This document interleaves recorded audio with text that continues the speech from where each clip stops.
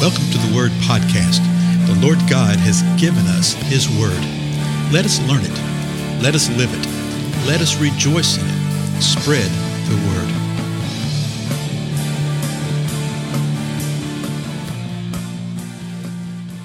Blessings, everybody. This is Dale. Thank you so much for joining with me today. This is the 1,100th episode that we've joined together in. Can you believe that? Try to do one of these every day. Not always successful. I think I've missed maybe 2 days out of all this.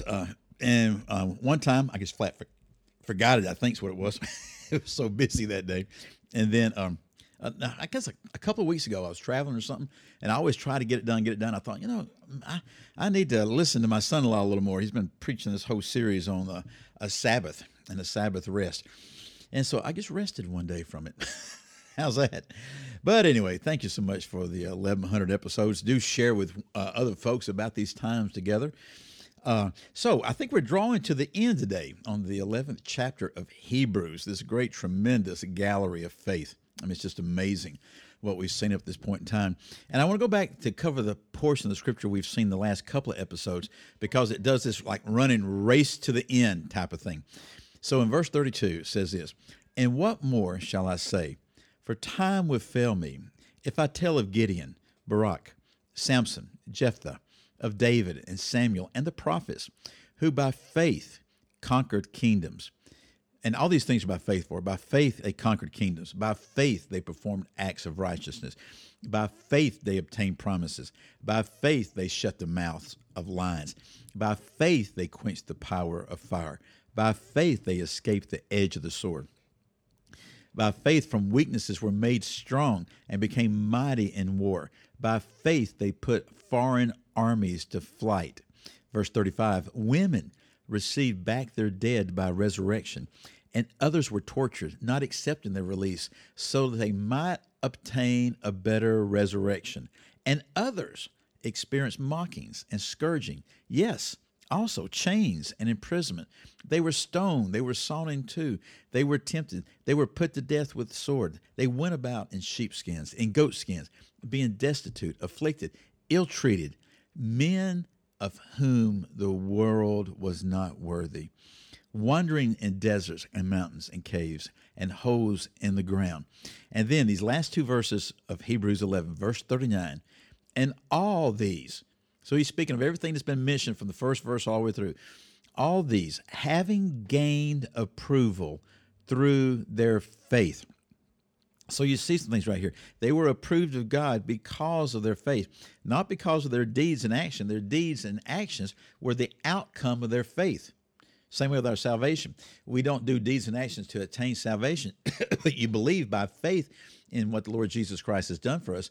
And in that belief and in that faith comes transformation. And in that transformation, deeds and works will come about. He says they gained approval through their faith, did not receive what was promised. So again, in all these, having gained approval through their faith, did not receive what was promised. Well, what was promised? Well, it's that which we have received to some degree, but have yet to receive. See, they believed by faith in what the Lord had said all the way back to third chapter of Genesis, all the way back to Genesis 12 and 15 with Abraham. The promises of the Lord, okay? And the big promise of this is that he would redeem mankind. They believed this, yet they did not receive what was promised. Verse 40, why? Because, hang on here, guys, because God had provided something better for us, so that apart from us, they would not be made perfect. That is an interesting sentence. Let me read the whole sentence. It's verses 39 and 40 of Hebrews 11. Let me read it from the ESV here. "And all these, though commended through their faith, did not receive what was promised, since God had provided something better for us, that apart from us, they should not be made perfect." What is that saying? Because it's nearly a little twisted phrase kind of thing, okay? Remember the whole thing with Hebrews. We're actually examining Hebrews. I know we've been in Hebrews 11 for many, many, many episodes, but we're looking at Hebrews overall. And remember, one of the things we've seen in Hebrews is that idea of better. that Jesus is better, right? Jesus is better than all things we've seen at this point in time.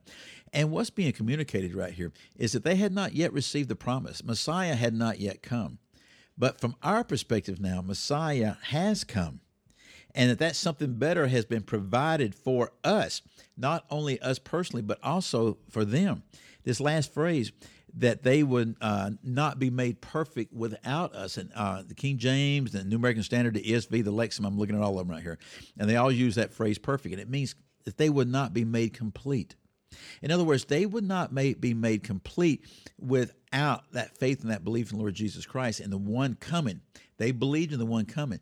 We believe in the one that has come and that is yet to come, the Lord Jesus Christ. But we would not be made complete without them. They would not be made complete without us. That apart from us, they should not be made perfect.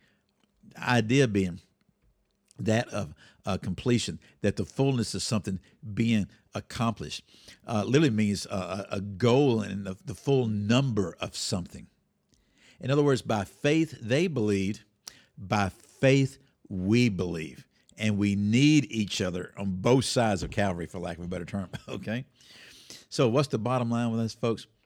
The bottom line is that it is by faith, excuse me, I'm in my office again where we're still suffering from that dust from construction. It's by faith, by faith.